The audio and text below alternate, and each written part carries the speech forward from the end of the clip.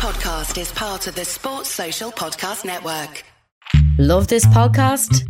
Support this show through the supporter feature from Acast. It's up to you how much you give and there's no regular commitment. Just hit the link in the show description to support now. De Bruyne, 1-0 City, Fornals! And Pogba leaves for McTominay! Throw for Kane! Oh, what a finish! And Timo Pukki! Salah to settle it! And Ruben Neves! Willian for Chelsea, and that could be the goal that seals the title for Liverpool at long last. Ladies and gentlemen, boys and girls, children of all ages, EPL Index proudly brings to you the best prediction podcast in the world, A Tad Predictable, with your host, Tariwa Chanakira, and his guest, it's Guy Drinkle. I am the king. I will punish you. Any man who must say, I am the king, is no true king. Ladies and gentlemen, he's back again, the false king, Guy Drinkle. Guy, welcome back to the show. You are an emergency last-minute substitute. Thanks for saving us, and then I go on and bury you in the intro, but welcome to the show. I know, going out my way to do you a favour, and I'm getting insulted in 30 seconds into the podcast. I'm not happy. I do apologize. I was too tempted to do it. I couldn't help myself. But yes, thank you so much for coming on to the show. Unfortunately, our planned guest wasn't able to make the show. Something came up, but we've got the next best thing. We've got our producer, Guy Drinkle, and the self-proclaimed king of Bank It or Burn It. Guy, how are you feeling this week? And obviously breaking the news to the fans that unfortunately this week we don't have Bank It or Burn It. We got a new segment coming in. Are you even more angry now? I'm disgusted. I didn't even know Jake was ahead of me till a couple of weeks ago. Now I don't even get a chance to beat him again. Yeah, I know. It's almost as if I planned it. How dare you? But yeah, we will move into the show slowly but surely. Just thought we'll catch up with the self-proclaimed king, see how he's doing. We'll also see how other teams are doing. Guy, how do you think the league is shaping up? What do you think of teams' form at the moment? Who's looking hot? Who's not looking so good? I think there's some obvious ones, isn't there? I think Spurs and Chelsea, they've looked good a while, especially Spurs, you'd reckon. And then Southampton, since the Danny Ings injury, they've pretty much all gathered round and stepped up. Really, Shea Adams is looking like a really good player. I'm not sure how old he is, but he looks like he could develop into one of the better Premier League strikers. And outside of that, there's not really many surprise packages, I suppose. I mean, West Ham, from the start of season predictions, where I think most people would probably think they'd struggle because the window wasn't that good and pretty much everything was done late. Like Benrahma's still not settled in at all. They bought like a right back, didn't they, in like the last week of the international transfer window. But Moyes has done a spectacular job, really, in I wouldn't say tough circumstances, but strange circumstances, because West Ham usually spend a decent wedge, but to kind of have a limited window and then settle in and what are they, 8th in the league? Moyes probably doing the most underrated job in the league right now. And that, I probably thought they were in the relegation scrap, but pretty much safe as houses now. What is it? I'm looking at the form table. The only loss is Liverpool, isn't it, in recent times? So yeah, good job by David and Alan Irvine for those 3 games. That's the main job. I'm partly disappointed you didn't call him Moise. No. I was waiting for it. But yeah, I agree with you with the shots that you've mentioned. With regards to Shea Adams, I think he's 24. Knowing the Premier League, that probably means he's still eligible for Young Player of the Season. because that the winner of that award gets older and older each year. So I have no clue what's going on there. But yeah, he's stepped up this season. But I will go into who I think is more in form later on in the show. Just a little tease, but it is in replace of Bank It or Burn It. We've got a brand new segment that will be coming up, and we will speak about that a little bit later. But for now, Guy Drinkle, fixture of the weekend, hit me. Is it not West Brom v Sheffield United? I had no doubt that was fixture of the weekend, and I think you've nailed it on the head. But a team that seems to be struggling to nail it on the head, we'll start off with our first fixture. It's Crystal Palace versus Newcastle. Look, you know this podcast loves Crystal Palace, but they're in a timeout for me at the moment with regards to real life Premier League football, because they're just not doing it on the pitch at the moment. But I've been informed that the podcast, A Tad Predictable, is starting a Football Manager save. I think they've started a Football Manager save with Crystal Palace in it. And I'm pretty sure on Football Manager, they're going to take them to the top. I've informed them that the guys running it and stuff, that I want at least European football or everyone's getting fired. Do you think that's a reasonable ask, or am I being too harsh? Well, you posted your signings on the Twitter earlier, and you got Daniel Sturridge and Jack Wilshere. Do you just like sending people to hospital? It's bad strategy, though. It's bad strategy. Look, we run things as a committee. On the Football Manager side, and we spoke about we need to get some finances into the club, and getting in players like Jack Wilshere and Sturridge in on frees definitely is going to help. It's a long-term plan. It's going to help us next season to just bulk up that transfer window, and we're really, really going to go for it, because this window, I think we only were able to give them about 20 million or so, because we're trying to keep the purse strings a bit tight. Maybe we might redevelop the stadium, maybe go to a new stadium. We're still deciding. But for Palace in real life, they're playing Newcastle. Surely this is the game that they get the win. Everyone predicts a win, and they get a win, right? No. You just can't guess with Crystal Palace, can you? They're just so strange. One week they look like relegation fodder. Then who did the tonk? Was it Leeds the battered? I think it was, wasn't it? Yeah, 4-1. Oh God, they're just a very strange team. And with Zaha out, they looked pretty toothless. And even when Zaha was there, if he wasn't properly on it, there just wasn't too much going forward. Obviously, it's helped with AU coming back. Eze's back in the team. There's a bit more creativity there.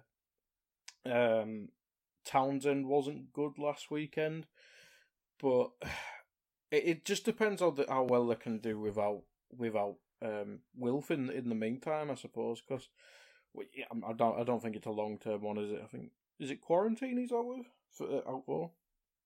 I believe so. Yeah. So I mean, if Eze can step up, if Townsend can have a good game, I'm sure they could survive without him. And maybe Newcastle's probably the perfect game for it, because I'm pretty sure they've got loads of injuries themselves. I think Bruce said 3 people were self-isolating today in his press conference. So that it'll be interesting to see what their team looks like, because I don't think they publicly disclosed who's got it, whether it's staff or whatever. But this should be horrendously boring. That's probably my main prediction. So it'll end up being mad. I'd say 1-1 is a safe one, but they're just both really inconsistent, because Newcastle can turn it on as well. Like, I think Wilson's still out, isn't he? Fraser's out, but if they can get Almiron into the team, St. Maximin has been pretty bad this season. But I think they've used him like as a striker at times. It doesn't really seem to suit him. But if you can get, I don't know. I was going to say Andy Carroll there, and I don't know why. But if you could get Almiron, St. Maximin, Joelinton looked all right last week with very limited people around him, but he's still not a number 9. You kind of need someone to play alongside him. If you get them free and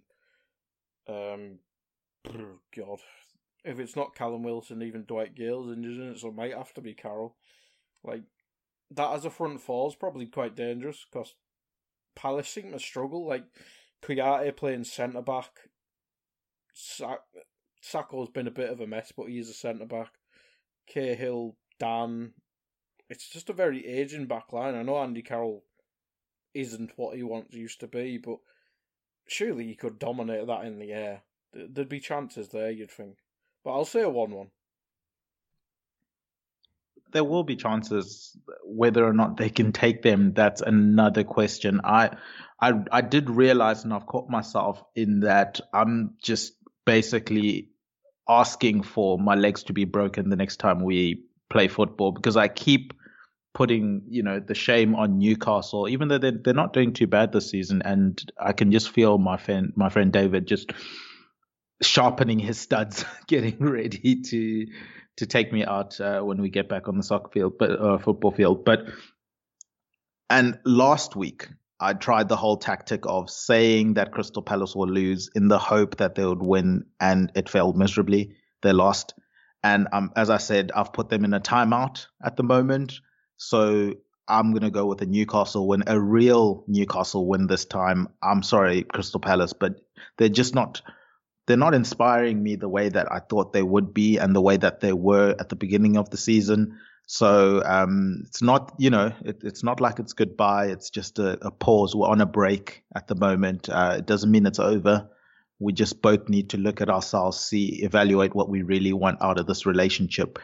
And I'm going to go with a 1-0 Newcastle win. You mentioned the amount of injuries that I suppose both teams have, and how key both teams' attacking injuries are. But I think Newcastle are going to have just enough to get the goal in this game and take the win 1-0. And as I said, it's a real 1-0 win this time around. We'll move on to our next fixture, and I'll sit back and allow you to wax lyrical on Liverpool going to Brighton. It's a Brighton team that, it's kind of like a running joke now that they look pretty whilst playing, but they don't always get the results. Well, they got the win against Aston Villa last week, a 2-1 win. How do you see them matching up against a Liverpool team that seems like it's patchwork, but it's working? That's the thing. It is work. Well, Pav, let's not talk about Haaland again. No one ever wants to talk about that game again. It is working, and I've got the perfect way. When Origi's not playing, it works. There we go. It's just weird how it is, because if you think about Liverpool the last few years, it's been a really consistent 11, really, apart from maybe the right centre-back and the odd rotation in midfield. The team's been the team. Like, it's been built around Alisson, Van Dijk and the front three. And now, obviously, the front four is there now with Jota, but the stability's not there at the back, but the defence is doing alright. Especially since Alisson's back, because we can't have the other bloke in goal ever again. Robbo's just been on a different level. Trent being out is causing an issue, because Milner was excellent last week, but he is 150-year-old and he played all 90 last week and midweek. Nico, he just doesn't look ready for Premier League football. He probably needs a loan, but we need him, unless there's another young right back. It's a tough one, really, in terms of Liverpool, but we should have enough for Brighton. But as you say, I mean, yours is the Crystal Palace half of the podcast, and Brighton's the two-footed, and mine, because when I eventually do get FM, Brighton will be my team. But they have so many injuries. Like, I think Potter said Lallana's definitely out. Maupay's not. Obviously, he had that falling out with Potter seemingly, and he didn't do too much last week. It's it's a tough one. March might be out. The what's his name? Proper's been out all season on the back end of last season. Like, they need. I think they need stability. Like, it looks like they seem to have a settled back three when midfielders are available. White, Duncan, Webster. I think that's a decent back three. Lamptey's obviously suspended, which is huge because he's seemingly their main threat, regardless of what formation they play. That bloke is just very fast and very good, so he could be a threat from, like, if he was playing in goal. It'd be like someone playing FIFA and just trying to dribble through the team. It's a worry for them because Brighton's somewhat kind of become my second team just because they're very enjoyable to watch, as you say. But I know he scored last week, and he'll probably score now that I'm going to jinx it. But if your main goal threat's Danny Welbeck in 2020, like, we kind of saw what happened with Watford, and I know he was very in and out of the team, but if Brighton are relying more on him than Watford, that spells danger. So I think that's something they'll have to address in January, and they'll have to get midfielders fit, because you can't keep putting Ben White in midfield. It just doesn't really work. Like, Steven Alzate, he must be a horrendous trainer or something, because he started the season, looked alright from what as a neutral, and then he's just kind of fell behind a centre-back in midfield. It's very strange, but Yves Bissouma, he looks like a player who could take the next step, like, maybe not to a Liverpool or something like that, but a United maybe. Matic is 120-year-old. Bissouma in a midfield with Bruno and Fred or something like that. I could see that working. Maybe even a step down from that, something like Everton or West Ham if Rice moves on. You could see that. But they're a good team. I just don't think they have the level of trouble even an injury hit Liverpool. They are injury hit themselves, obviously. I think the main question is who Liverpool rotate, because Milner probably won't play, or he certainly won't play all the 90. Gini Wijnaldum's, I think, pretty much played every minute of the season, so if Thiago's been rumoured to be coming back the next game for about 4 or 5 games now, I mean, it'd be nice, and it'd probably be the perfect game for him to come back, because maybe Lewis Dunk aside, I don't really see a nastiness in Brighton. Actually, Bissouma did sweet chin music someone a couple of weeks ago, so maybe they're in. But Henderson was pictured in training today, so hopefully Henderson's back. So Henderson, Thiago, maybe it's alright for Jones to keep playing. I think that'd be enough. Or maybe we play 4-2-3-1 or 4-4-2 or whatever. But I think with people keep coming back from injury with Liverpool, and that seems to be the story with Henderson, Thiago, I think Trent's not too far away. So I think it's going to be like a patchwork, as you said at the start of the question, until these injuries subside. But in the busiest part of the season, someone returning back from injury, it can certainly become a worse injury in a matter of moments. So I think we do have to protect the players. And what will I say for score? 3-1 Liverpool. 3-1 to Liverpool. I thank you for breaking that down for all of us. And I think, you know, as you said, the more Liverpool players come back, the more maybe they'll get into the rhythm they were in. Well, I won't say to end last season, because the end of last season was pretty shocking. But understandably, they were already celebrating and partying and whatnot.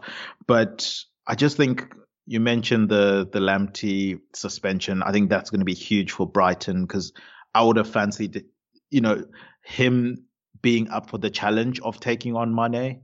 I think he would have really enjoyed that challenge. Whether or not he would have been successful, that's another story. But I was interested in seeing that battle. That then gets taken away. They've got a few injuries, and I suppose this is where the injuries really start to hit teams like Brighton. Is Liverpool have the injuries, but they can still put out a team that is quite dangerous. I'm not sure Brighton can do the same thing. And I'm looking at the injuries that they do have. You've mentioned all of them earlier. And I just think they're not going to have enough. They're not going to have enough firepower. And I don't want to double the jinx here, but we've already, I see you've done 3-1. Is that a Welbeck goal that you're just safeguarding? Is that an insurance policy for the back chat you had on him? It is now. Yeah, I like your 3-1 scoreline. But I'm going to go with a 3-0 Liverpool win. For some reason, they seem to be getting clean sheets. It doesn't make sense to me because I have not had a Liverpool defender in my fantasy team all season, and I refuse to put one in, especially without Van Dijk there, more so without Gomez there as well. They just look so shaky at the back, but somehow they keep getting clean sheets. So I'm going to give it to Liverpool on a 3-0 win, and we will move swiftly along to a team that's hoping to get back on track. They were I think they were title favorites. Am I correct in saying that? It's Man City. They host Burnley. Yeah, I'm pretty sure they were, and they've had a really slow start to the season, but this is probably the perfect fixture for them. Sorry, Burnley fans. Yes.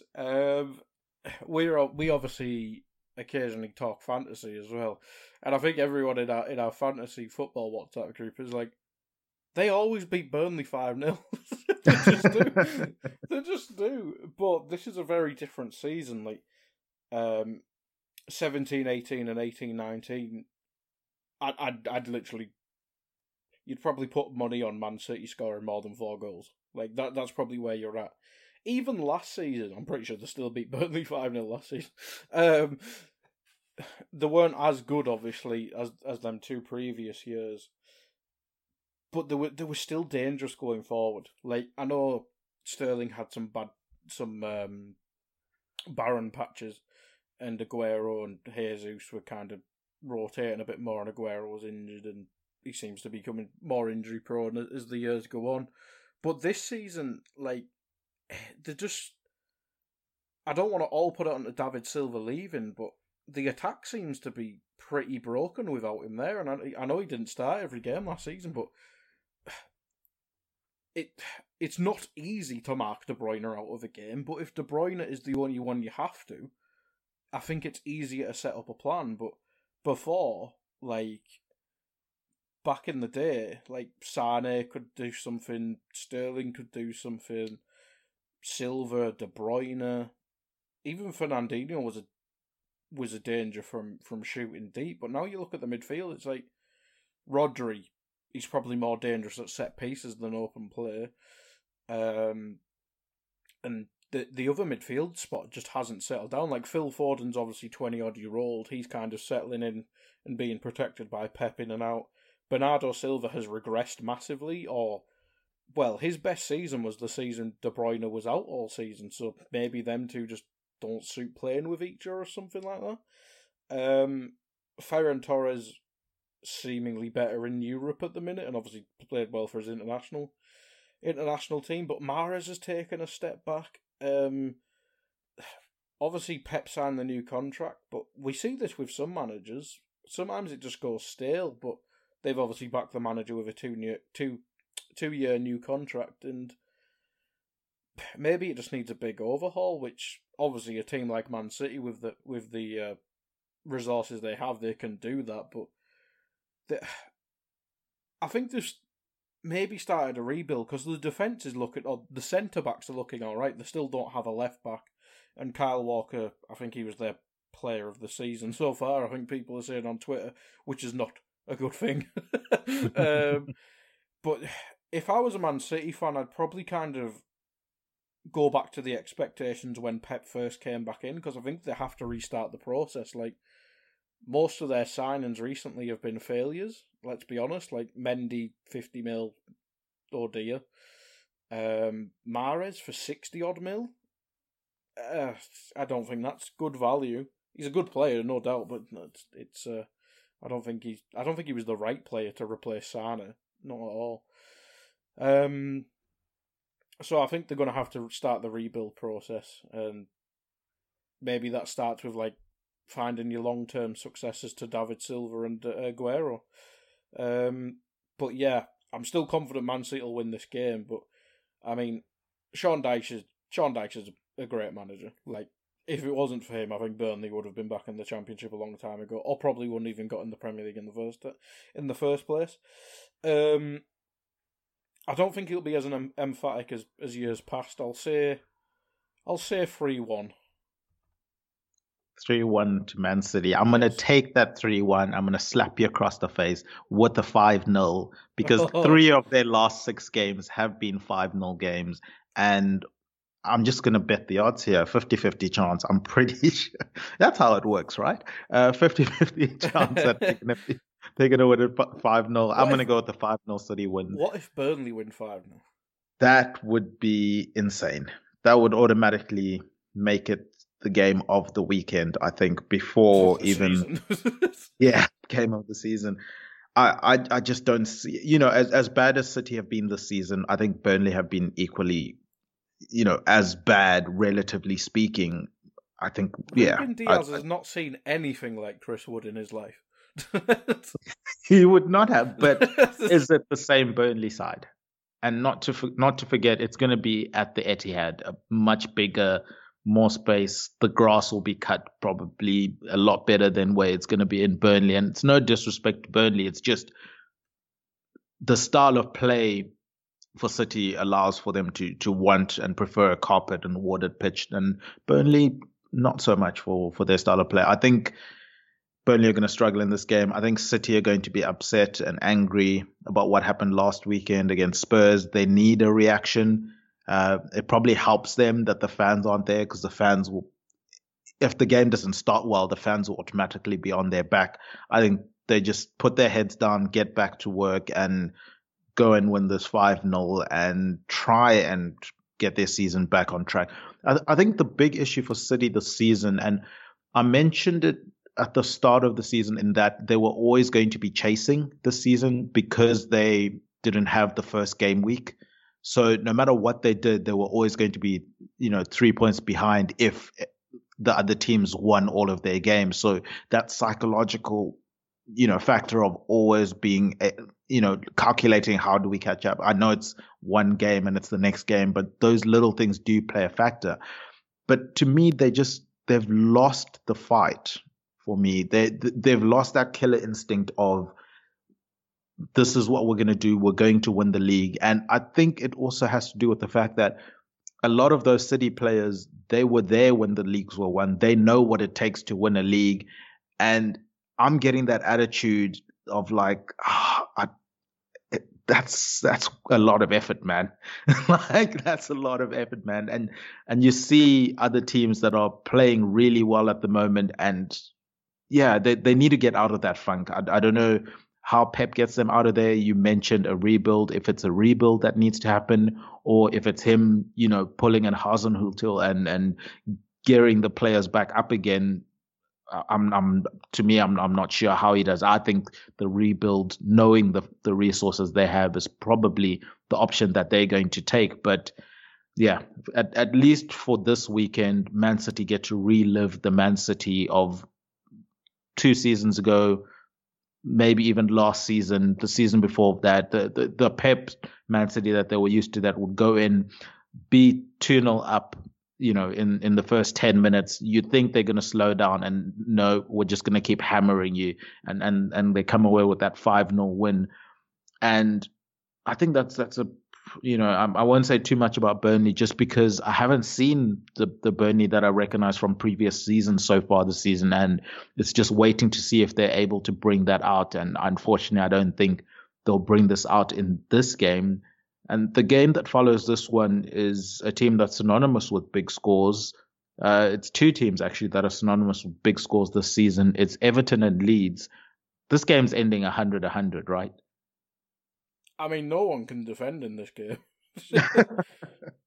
I'm pretty sure I'm right in saying Everton haven't kept a clean sheet since the first day of the season, is it? Or even, I can't even remember. It's mad to think, and obviously there's not loads of injuries, but there's some key injuries there, like Luca Digne for Everton. Like, he's pretty much fantastic, and obviously they played free at the back last week. As a wing back, I mean, he's probably their you'd probably say their main creator, really, from that spot. And obviously he has a good relationship with Richarlison on that side. I think their backup left back, Nkunku, I think that's how it's pronounced, or however you say it. I'm pretty sure he's right-footed, because I remember speaking with Dave about him. So if he's right-footed, that obviously takes a lot of width out of that team, because Richarlison plays narrow and close to Calvert-Lewin. So I think that's a huge injury, and I'm pretty sure Joyce Paul Joyce said it might be months rather than weeks. So that's quite big for Everton. Obviously, there's like 100 games in the month of December, so that doesn't help. So I think that might tilt the favour in Leeds, because they've got a few injuries. Pablo Hernandez, Llorente, Shackleton are questionable according to Flash Score, and then Adam Forshaw and Berardi, I think they're out for a while. But they struggle to score against 10-man Arsenal, but they should, like, Everton are much worse defensively than Arsenal. So I'm with you here. I think this is goals. It's just whether the only thing is Leeds, if Patrick Bamford doesn't score, do Leeds score? That seems to be the question. Like, Rodrigo hasn't really settled. He's very in and out of the team. Rafinha didn't do much against Arsenal. Maybe they need Hernandez back into the team just to kind of be that experienced head and stuff like that. But I'm kind of making Leeds the favourite. I think without Digne, I think the system kind of breaks down a bit. Obviously, I think they'll count a lot more on Iwobi if they play free at the back again, because he was quite good last week. But they did concede, 2 goals to Fulham, and should have been more. It's not great. So I'm going to go 4-2 Leeds. 4-2. That would be a very interesting game, and definitely be in with a shout for game of the weekend. I'll jump in with my score straight away and then go to my reasoning. I'm going to go with a 3-2 Leeds win. I agree with you that Everton's defense hasn't been great, but neither has Leeds. The weird thing is, last week I mentioned that, Leeds pull goals out of anyone, and I thought they were going to do the same for Arsenal, and then that game ended the way it did, and it was irritating, because if you look at the amount of chances that were created in that game, the amount of times that the teams hit the post, there were goals in that game. It's just the finishing was terrible. And both teams probably walked away, even Arsenal having 10 men, walked away from that game thinking, we probably could have won this game, or we probably should have won this game in the end, when you look back at the chances that they had.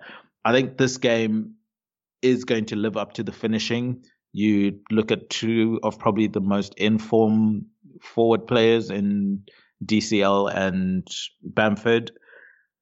They have to score against both of these defenses, just because the defenses are going to give them way too many chances, and you can't give too many chances to either of those players. So I'm going to lock in not just the 3-2, that both DCL and Bamford get on the score sheet. How do you feel about that? I like it.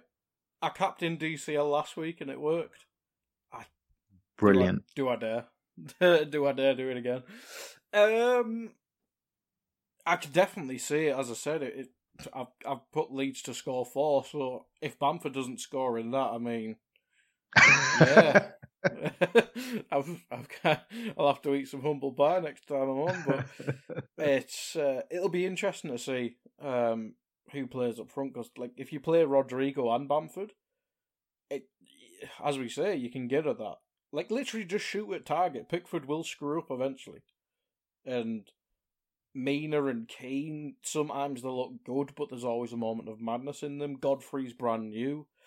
They don't have a right back at the minute with Coleman out, unless John Joe Kenny's going to play. Yeah, the defence is just a mess, so I can definitely see both of them scoring. And if you want to see both of them scoring this weekend, I highly recommend that you link up with our presenting sponsors, Liberty Shield. This podcast is presented by EPLindex.com in association with Liberty Shield. Liberty Shield is a VPN provider. You can check out their services at libertyshield.com. Perfect package for this weekend, especially if you're in America. You've got Thanksgiving today. Happy Thanksgiving to our American listeners. They probably will be sitting back watching NFL games this weekend. I'll certainly be watching some NFL games tonight as well. Get the package, get your TV sorted out, get links to all the channels that you need to watch any show, anytime. And it just makes life easier, guy. I'm sick and tired of having to check which fixture is being played on which specific TV provider, and whether or not it's pay-per-view, or if it's, free to watch, or if it's on HD, or it just seems like such a hassle. So the easiest way to get away from that, I've found, is just get yourself a VPN package. And the best in the business for that is Liberty Shield. Perfectly put. And speaking of perfectly put, the fixtures this weekend have been perfectly put in that we just had Everton versus Leeds United spoken about, where we've both gone for Leeds wins, a 4-2 and a 3-2 respectively. And we moved swiftly on to the next fixture on the list, which is West Brom versus Sheffield United. I'm going to assume your score lines are not going to be as high for this one. It's not going to have a 4 in it, no. Oh, yeah, this is something. This is what I said was my game of the weekend. It's probably the most important game of the weekend, considering the starts. Especially Sheffield United. Like, West Brom were expected to be bad, and they've done bad, but they're not cut adrift yet. Whereas Sheffield United, I think they finished 9th or top half, and they look lost in both ends of the field. The midfield looks alright, like Sander Berg's played okay, Norwood's okay, Fleck's just come back and he played alright the other day.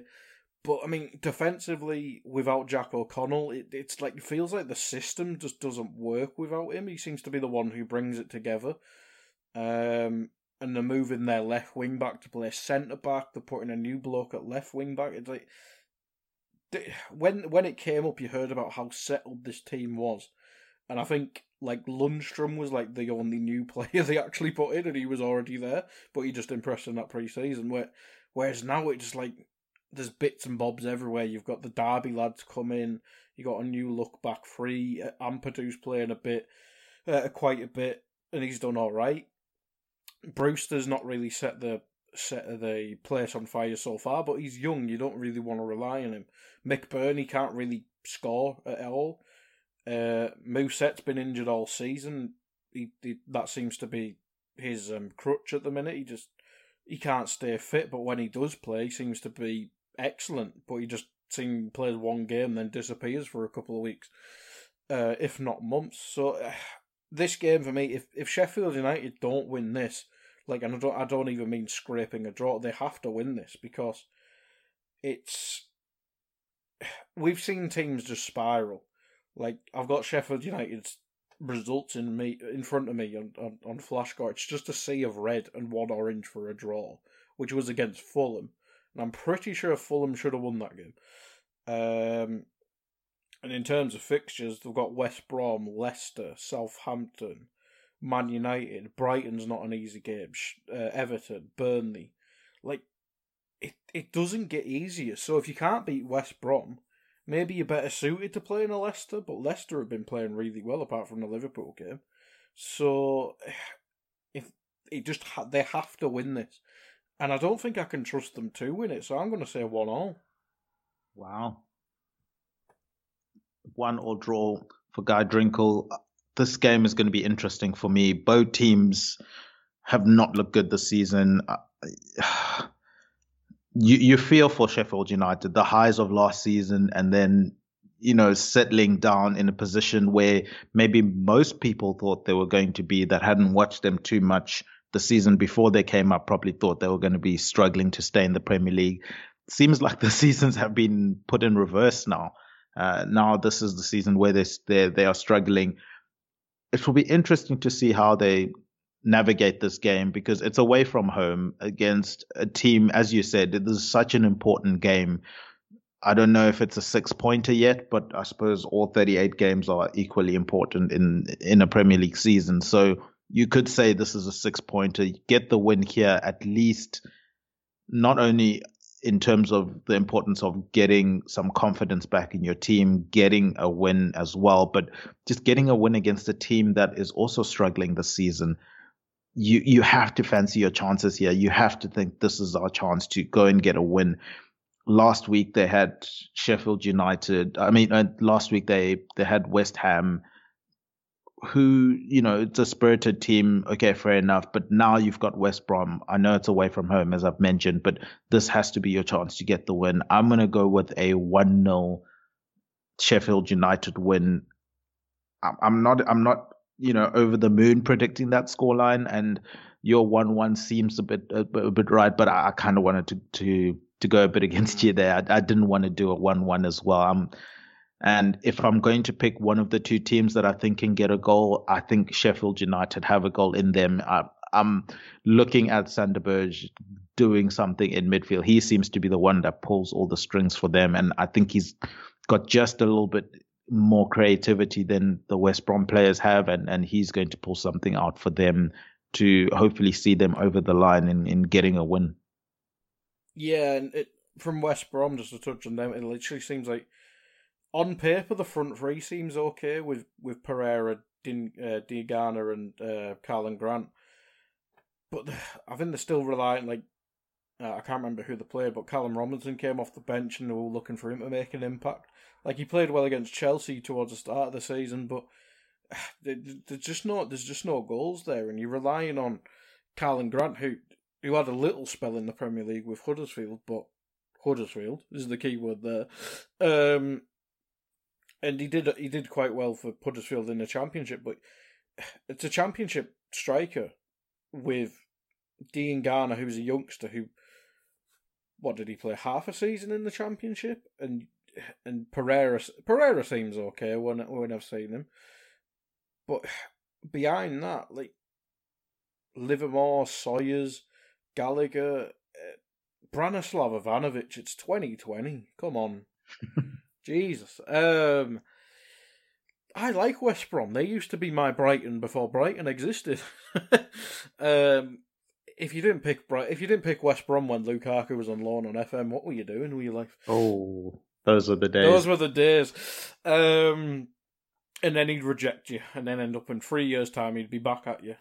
But I have quite a soft spot for West Brom, and it's a shame. I know they're going through an ownership thing and stuff like that, but they need reinforcements. The goalkeeper doesn't seem to be. He played really well against United, but he seems to be very inconsistent. The defence seems to be terrible. Conor Gallagher seems alright, but he's a Chelsea player.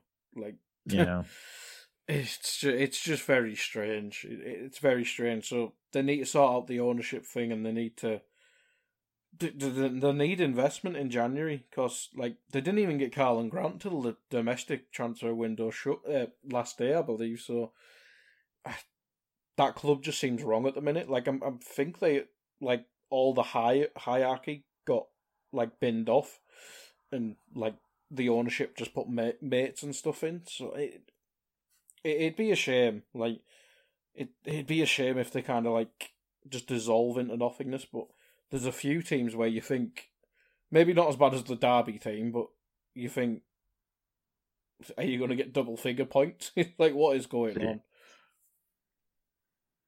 It's not looking pretty for either of these teams, and we move on to, obviously, it's a sad time for Guy in that Bank It or Burn It is not happening this week. As I mentioned, it's in a bit of a hiatus. Last week, Kay scored 16 out of 25, which equaled your best score, Guy, 16 out of 25. So you guys shared the spoils on that one, and you're still both just one behind Jake Jackman, 17 out of 23. How do you feel about how the first phase of Bank It or Burn It has gone so far? I feel like you didn't tell me Jake's score beforehand. So I didn't have a target. I'm the target. I believe that. Jake's score was like a non-factor when I was on. It only became a factor when I got a score. The rivalry between me and Dave made this sport what it is. I am the McGregor. That is a brilliant reference. Yes. You may not have the belt, but you're the draw. Exactly. Nobody wants to see Khabib. Well, he's gone now, but you don't want to see Khabib. You want to see McGregor, don't you? Oh, well, I love Khabib, but yeah. But I get what you're saying. Hopefully, I can make up for it this week. I've got a brand new segment that I'm trying out this week. I'm hoping to keep it going. I spoke to Guy a little bit about it before we hit the record button, but I haven't revealed who's on the list. But without further ado, it is Tad's top 5. And this is a top 5 power rankings of the best 5 teams at the moment. It's adjusted for, amongst other things, the strength of the schedule, the margin of the wins, the absolute sauciness that teams are showing. And, sauciness doesn't have to necessarily be ultra attacking, free flowing football. It can be a defensive masterclass as well. But the important thing to note is that this is my top 5 list, Tad's top 5 list. And the reason for that is I'm picking who's on the top 5. I'll let Guy comment on it afterwards, and if he doesn't agree, he's wrong, so it's irrelevant. It's not going to matter. This is my top 5. Are you ready for my top 5, Guy? It's the only reason I'm here. Let's get going. Starting us off with a bang, the team that is in 5th place on my top 5 list is West Ham. That's right, West Ham is on my top 5. Brand new show, brand new segment. And West Ham, I know they're in 8th place in the league at the moment, but the reason they're in the top 5 is just look at the teams that they've played recently. They had Tottenham away, then they had Man City at home, then they had Liverpool away, and then you go, London derby against Fulham, and then you get the Sheffield win at the end as well. And if I gave you those fixtures before they actually had those fixtures, you'd look at those and you'd say, you're playing Tottenham, easy loss. You're playing Man City, easily a loss. You're playing Liverpool, easily a loss. You would get no points out of those 3 games. That's 0 out of 9 points. They got 2 draws. They got 2 points. I have to give them credit for that. And then not only that, they did what teams struggle to do. Okay, you've done well to get the 2 draws against Tottenham and Liverpool. Can you go and capitalize against the teams that you should beat and go and beat Fulham, go and beat Sheffield United? And that's exactly what they did. Not to mention, Mikel Antonio hasn't really featured at the moment. He's been injured, but they plowed through. You teased at the beginning of the show you were impressed with David Moyes. I'm impressed with David Moyes. This is why West Ham number 5 on my list. I will jump to number 4. Number 4 is Chelsea. Yep, that's right. Chelsea, they're in a groove. They're starting to gel. I don't know how long it's going to take for them to be free-flowing, get all those youngsters really geared up and playing well together. But at the moment, the important thing is they're not losing.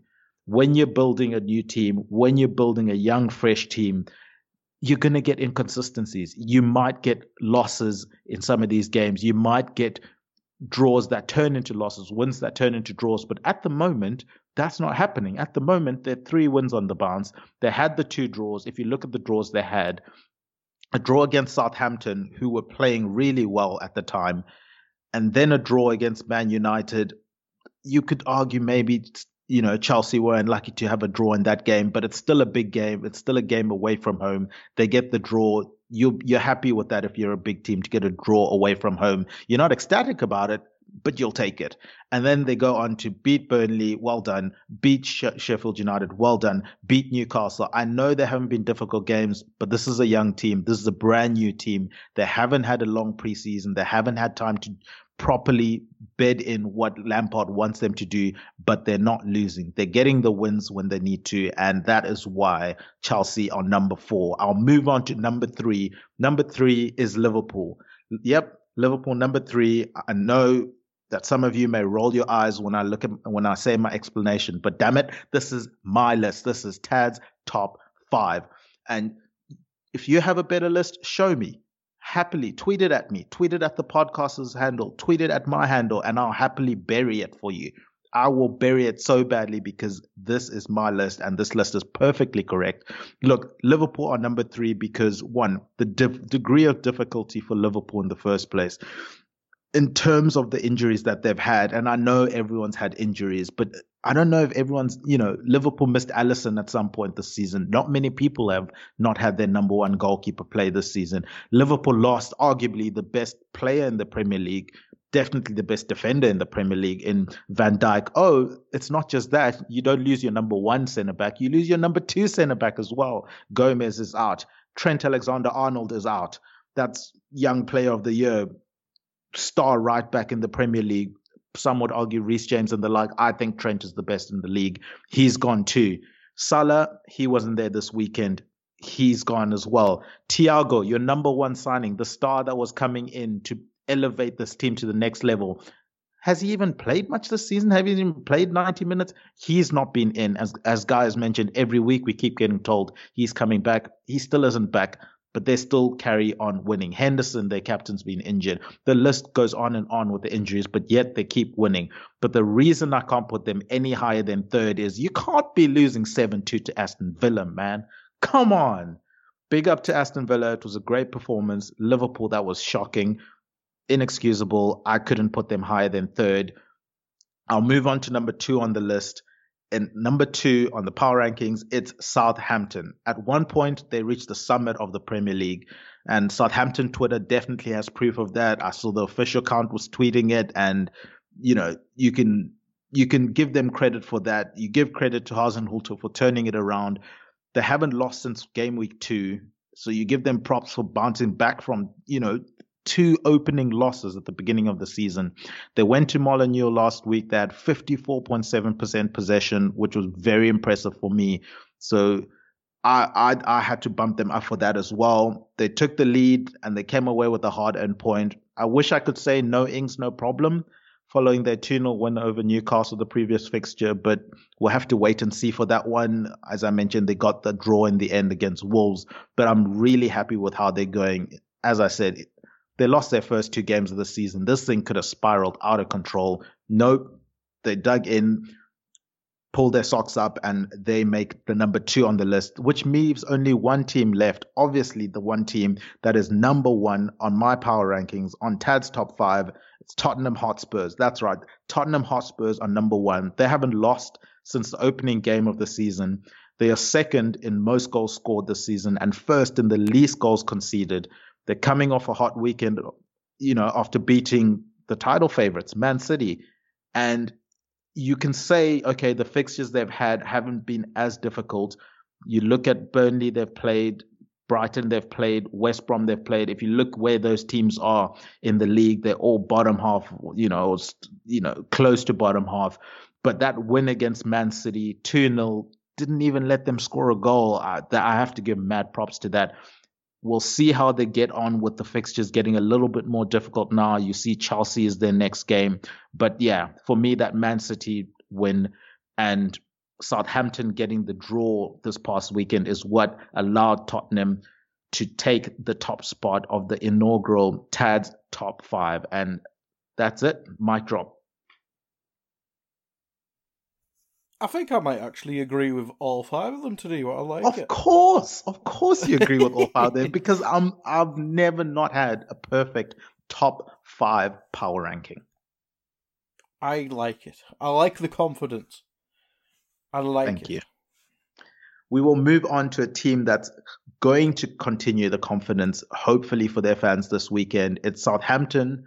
They take on Man United. As I said, no Ings, no problem. We'll find out. How do you think they do in this game? This is a strange one because United are obviously better away from home. But Southampton have proven to be the better team, you'd say.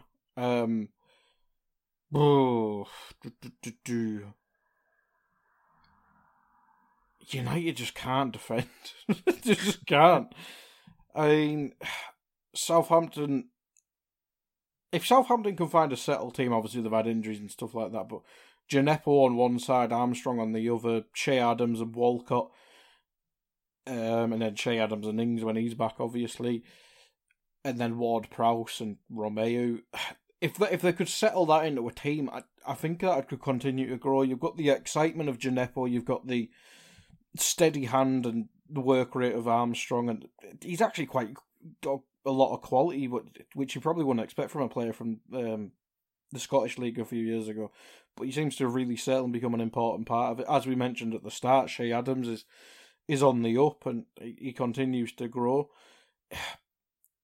Maybe this is just my Liverpool bias for Man United, but I think Southampton are the favourites, but Man United, one way or the other, they've been absolutely terrible to watch. United fans won't disagree with that.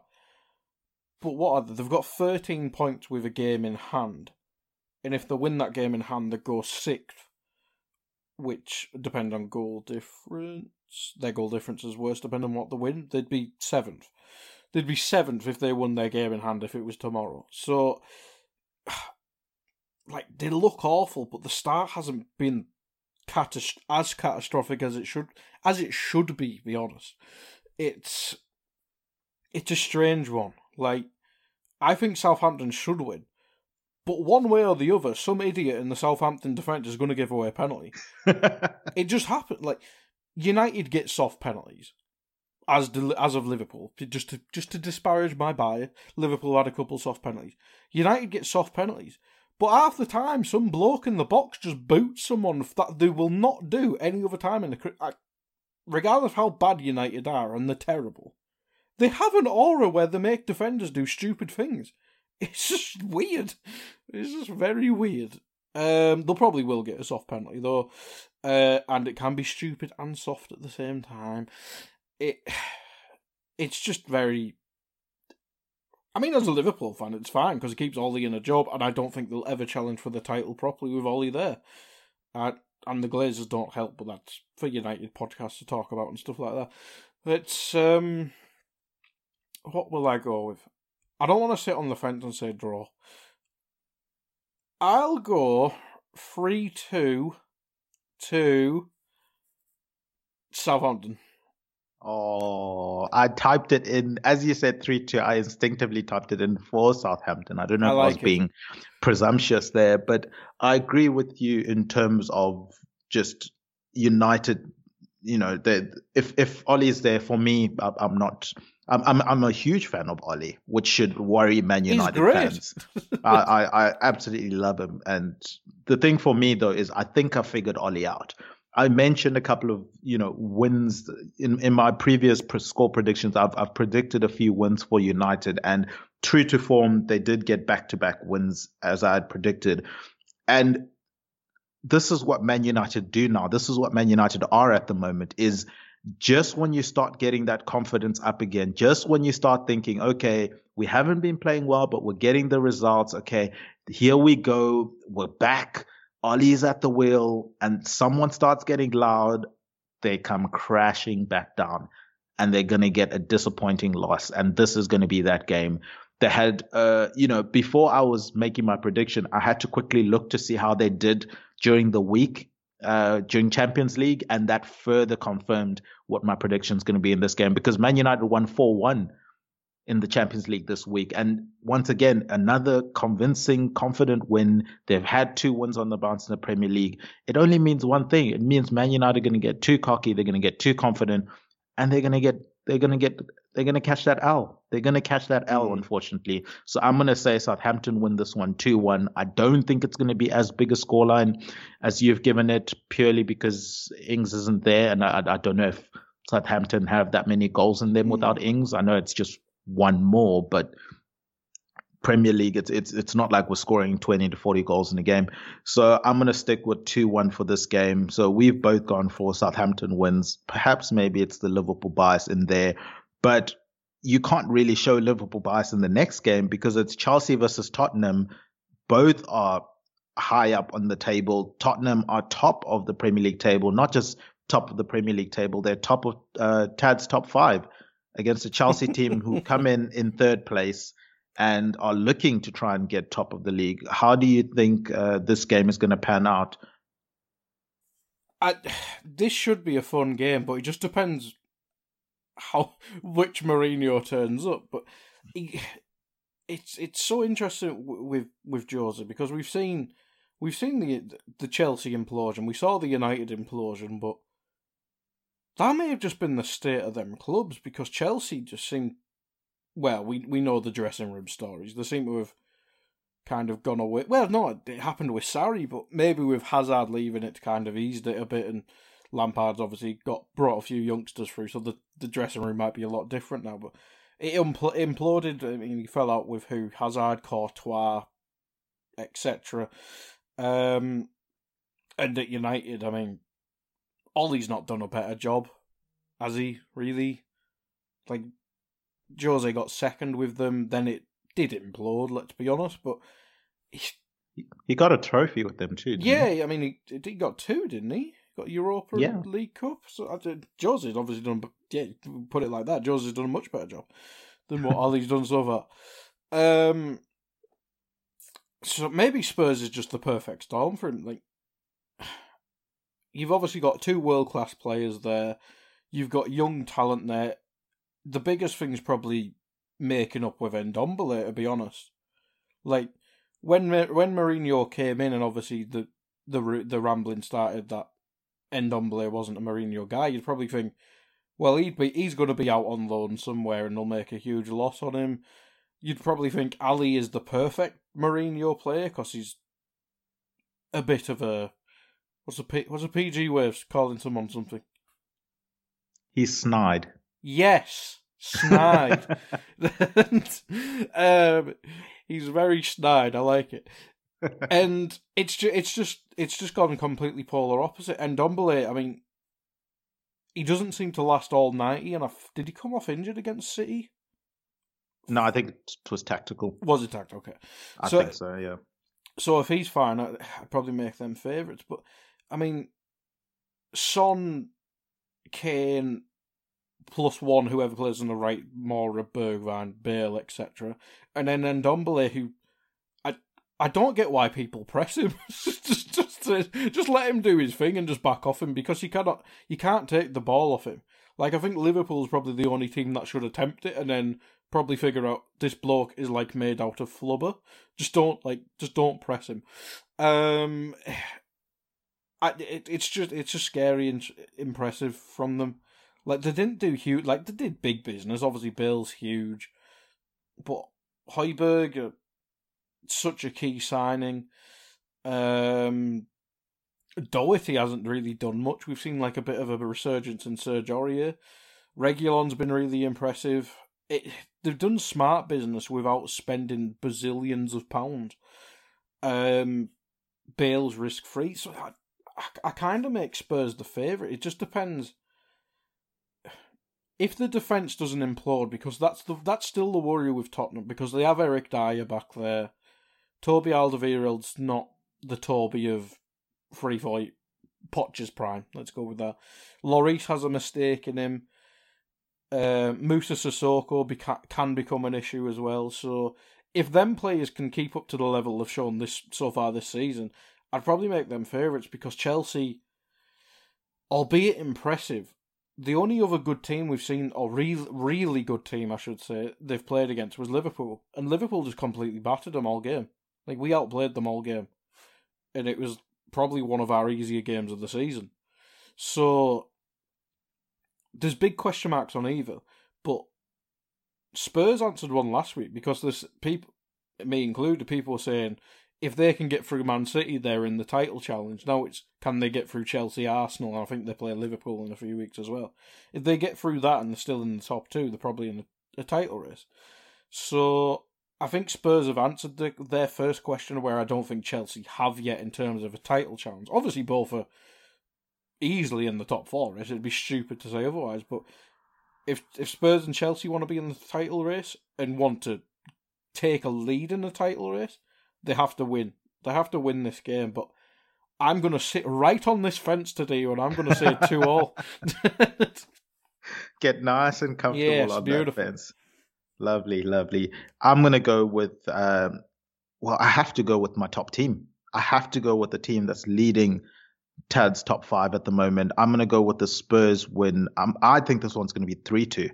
I think they're going to be goals in this one, and not just goals, but goals in transition.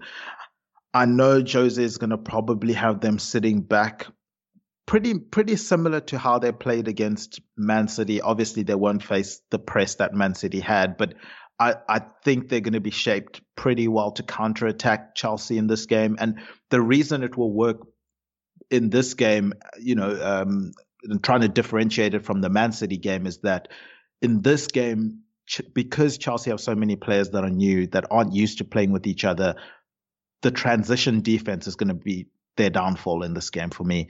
And I can see Spurs really exploiting that. You've mentioned Ndombele. He had a masterclass last week for me. I kept just googly-eyed watching him play. And my favorite player to watch play live used to be Moussa Dembele. And it seems like Spurs have gotten another one for me here, because Ndombele just... He has an extra level as well. Like, Dembele stopped when he could get an assist, and Ndombele doesn't.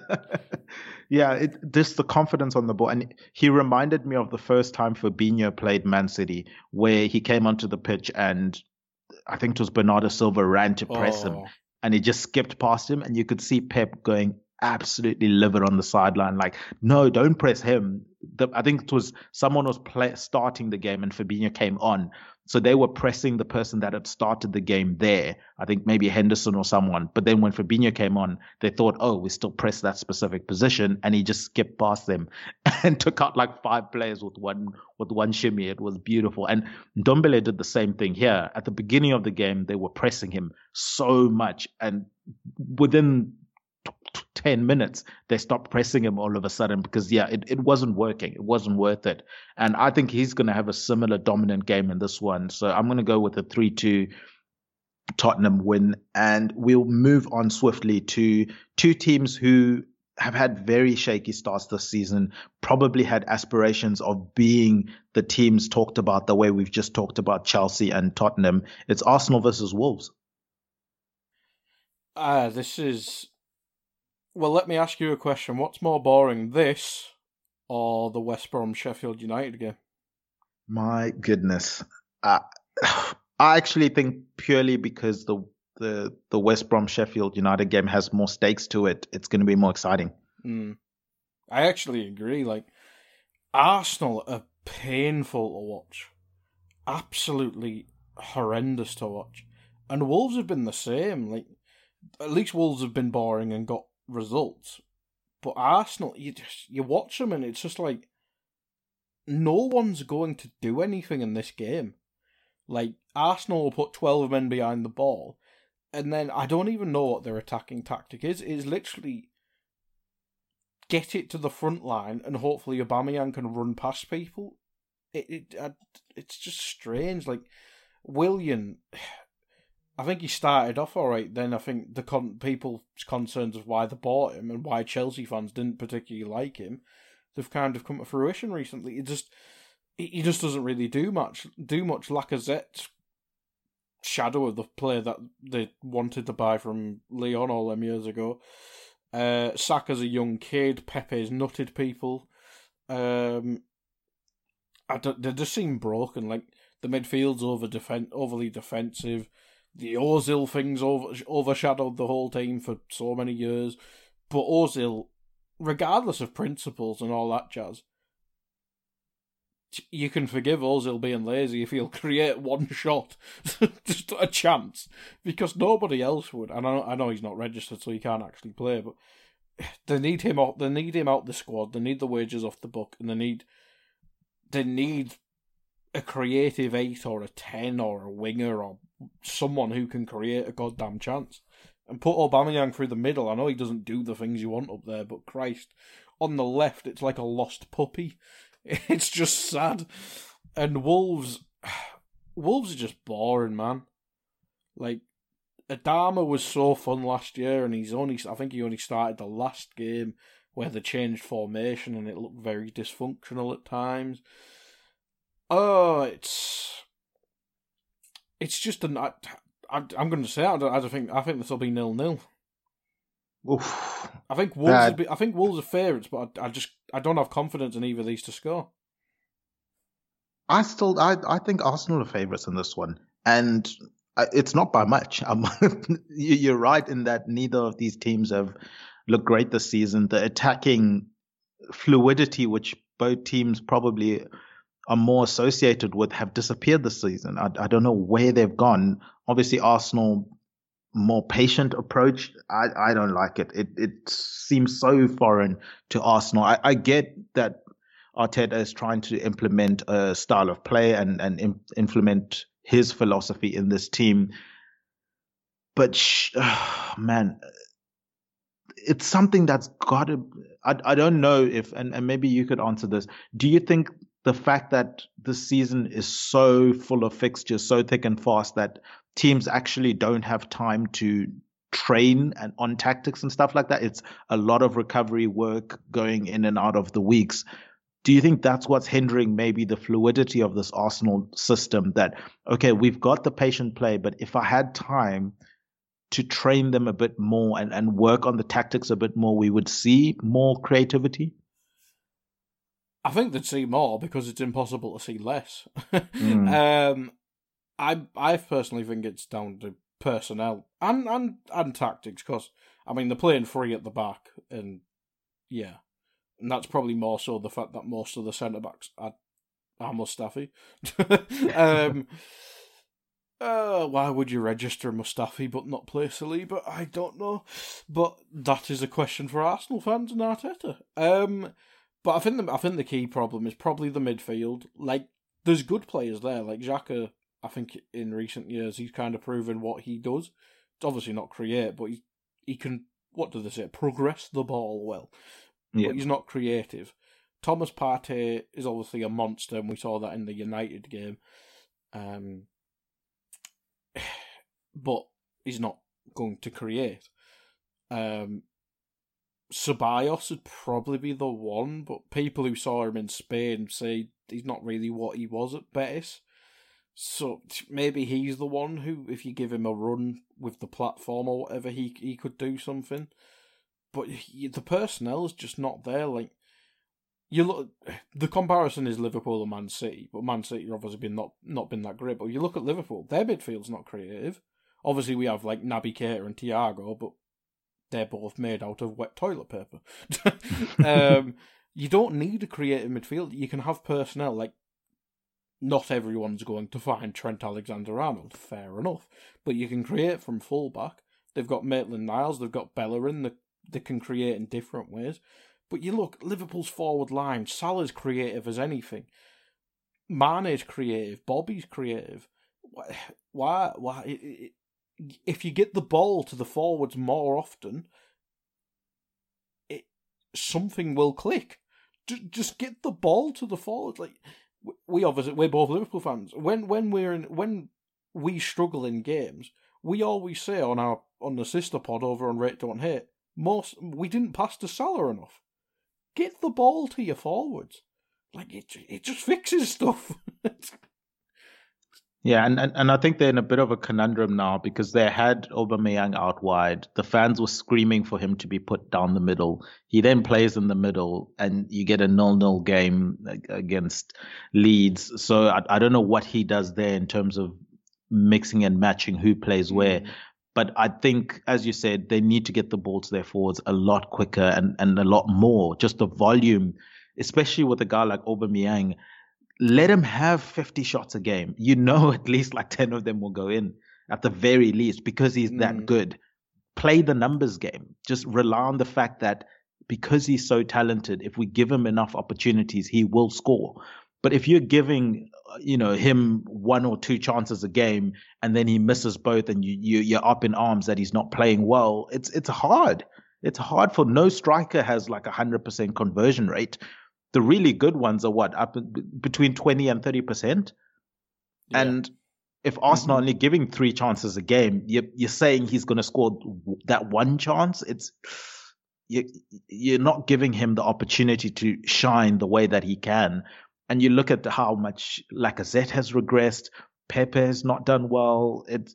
They definitely need to sort that out. And I suppose maybe a game against Wolves, a team that's also struggling to score goals, maybe what it will do is allow Arsenal to be 0-0 in a game for so long that they can then get the winning goal. Because a lot of the times they start trailing and then you're playing catch up and it doesn't work so well. So I'm going to go for a late Arsenal 1-0 win in this game. Just listen to me. Give the ball to your strikers a lot more and you will be fine. We'll move on swiftly to Leicester versus Fulham. Leicester are a team that know what to do in terms of giving the ball to their striker in the form of Jamie Vardy. How do you see this Leicester side handling a Fulham side who have shown some spark recently, or is that not enough for this game? They have going forward, but I suppose it depends if Mitrovic starts and Anguissa starts and Loftus-Cheek starts. It's obviously Loftus-Cheek's new, Anguissa's pretty much new. I know he was there last time they were in the Premier League, but he's still bedding into a new team, pretty much a new manager to him. Regardless of what Mitrovic does, like if he's going to get sent off 3 times a season, he's still going to score more goals than anyone else in your team. Mitrovic, Kearney seems to be the 10. Bobby, formerly known Bobby Reid, I can't pronounce his new name. I can't pronounce, what is it, Decordova, whatever it is. However you're going to say his new name. That one. Him and NRLC. It's an alright front four. It's not exactly fast or anything, but there's goals in there, there's quality in there. Anguissa and Lemina or Harrison, it's an alright midfield. But the defence, like, I don't know anything about any of them. Let's be honest. Like, the young lad from City, Arabayo, however you pronounce it. I'm good with names, people. I think he was playing in the Championship last season, so it's a big jump for him. He's a young lad. Now he's a starting centre-back in the Premier League with a completely new back line. Anderson from Lyon, he was down the pecking order, so he wasn't starting for Lyon, and they were playing a back three, so who knows what his quality is. I think people have said he had injury problems as well. Olarena, I'm pretty sure he played in a back three at Torino, so he's maybe more of a wing back. And then a young lad from Wigan. It's a very patchwork defence, but we can't really know how good they are till they've settled, because I think you can put attackers in and the magic sometimes just work, but a defence is about structure, a defence is about consistency and making relationships and all that jazz. You just kind of have to suffer through it at the minute, and it looks better. Like, Dennis Oddoi's not in the team. That is a very big plus. Tim Ream's not in the team. That is huge. They just need time. But there's only how many games left? 30 games left? 29 games left? They'll run out of time, and regardless of how well that defence settles, they won't have the quality to beat most teams in the Premier League. Like, if they survived, I think they could do an Aston Villa and jump up in quality, but surviving's the hard bit. So, they've got better, but the project is still too early in the defensive shape. And Leicester have done very well this season. Like, I think stats-wise, they've not been great, but results is what matter. And obviously, they were terrible against Liverpool. Like, non-existent, didn't even show up at all. But if they bounce back, Fulham could be on for a hiding, but I think there's vulnerabilities there. Johnny Evans looks a bit lost. Christian Fuchs is old, and Fofana's... He played all right for Liverpool against Liverpool time, but he's a very young defender who likes to go for a run. I'll say 2-1, which is probably my most boring scoreline apart from the Arsenal Wolves one so far this week. It's going to be a good weekend if mine's right. So I'll go 2-1 Leicester. Yeah, I'll go 2-0 Leicester. I would like to see more from Fulham, and if they continue not playing Mitrovic, I don't know if there will be that. Yes, they got the 2 goals against Everton, but we've spoken about the Everton defense earlier. I don't think you can take too much credit in getting goals against that defense. I think this Leicester defense will be slightly better, slightly more organised, and they need a reaction after the Liverpool game last week, especially at a pretty injury-ridden Liverpool side. Still a Liverpool side, so it's still going to be a good side and competitive side, but I think they're going to be looking for a reaction, and they're going to take this 2-0. The next game that comes up, it's the team that's number 5 on my top 5. It's West Ham. They entertain Aston Villa, who was storming to a league title early on in the season. Not so much lately. How do you find this game panning out? I think this will be a good game. West Ham showing last week they can win without Antonio. Now, Flashscore doesn't have anyone listed as an injury doubt for either team, so I imagine that might be just because the fixture's a few days away. But I'm pretty sure Antonio was nearing a return. So if Antonio comes back, I'd probably make them favourites. But if he's not, I'd probably say a draw. I'll say 1-1 because I think both teams are good, but both teams have vulnerability. Like, I think West Ham have the second best defence. But individually, like, I think Balbuena you can get at. Ogbonna has a mistake in him. Creswell's a left back. So I think if the right team can get at them, I think there is fragility there. Whereas Aston Villa, obviously you mentioned they were top of the league at the start and started so well, but I think since the 7-2 against Liverpool, they've been very inconsistent. They beat Arsenal, they embarrassed Arsenal, but that's the sort of team Arsenal will, regardless of form. You can always beat Arsenal. It's just what they've kind of become. So maybe Arsenal was the false dawn in their form, but yeah, I'll say 1-1. But if Antonio's back, I'll say 2-1 West Ham. So I kind of cheat there. I'm going to take the risk and say Antonio does get played in this game. So I'm going to go with the 2-1 score. I'll happily take that one that you lob down the centre, and I'll take a 2-1 West Ham win. I think Antonio makes the difference in this game. Aston Villa, as you said, the Arsenal game aside, haven't looked great this season, and you know, Arsenal sometimes have those results in them where they just get destroyed by a team that you're thinking they're going to beat. But hey, this is a Liverpool fan speaking about an Aston Villa tonking, so maybe I should stop right there. The game we move on to, there's no other game after this. Oh, wow. We have reached the end of this podcast. That's going to do it for this episode of A Tad Predictable. Guy, do you have anything you want to put over or promote before we wrap up? I won't go through each show over on Anfield Index, but if you just follow me at Guy Drinkle, I will retweet what I'm on. It's obviously Liverpool-centric, but I do talk other teams as I'm kind of on this and two-footed. Actually, tomorrow I'll be doing pretty much this with Dave, but I'll be in your shoes hosting. Awesome. From my end, go ahead and check out all the content on EPL Index website. We have match previews, post-match reviews, player performances, and all the news that you could wish for. Of course, there's the daily podcast, as Guy has mentioned, Two Footer Podcasts with Dave Hendrick, and Guy will be on it tomorrow, so that should be good fun. Finally, go out and check our flagship show. It runs weekly. It's usually out Sunday, Monday time. It's the EPL Roundtable, where Kev De Vries sits down with panelists from respective EPL teams. They do reviewing and previewing of the happening of all the things around the Premier League, as well as doing a deep dive on the specific teams of the panelists that are there. You can follow this show on the Twitter page, A Tad Predictable. Follow EPL Index on Twitter at EPL Index. Subscribe to EPL Index, our podcast channel on your podcast provider. Give us 5-star ratings, write some positive comments. That good stuff really, really helps us out. I've been Tadeo Chinakira. You can find me on my Twitter handle at Tad Predicts. It's slightly changed now, so just take a note of that. It's at Tad Predicts.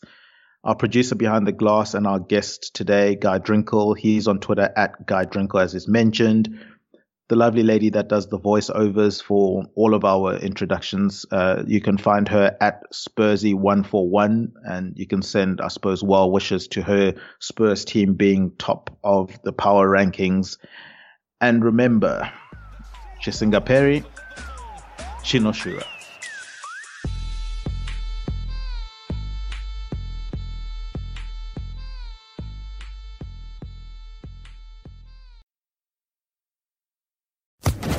Social Podcast Network.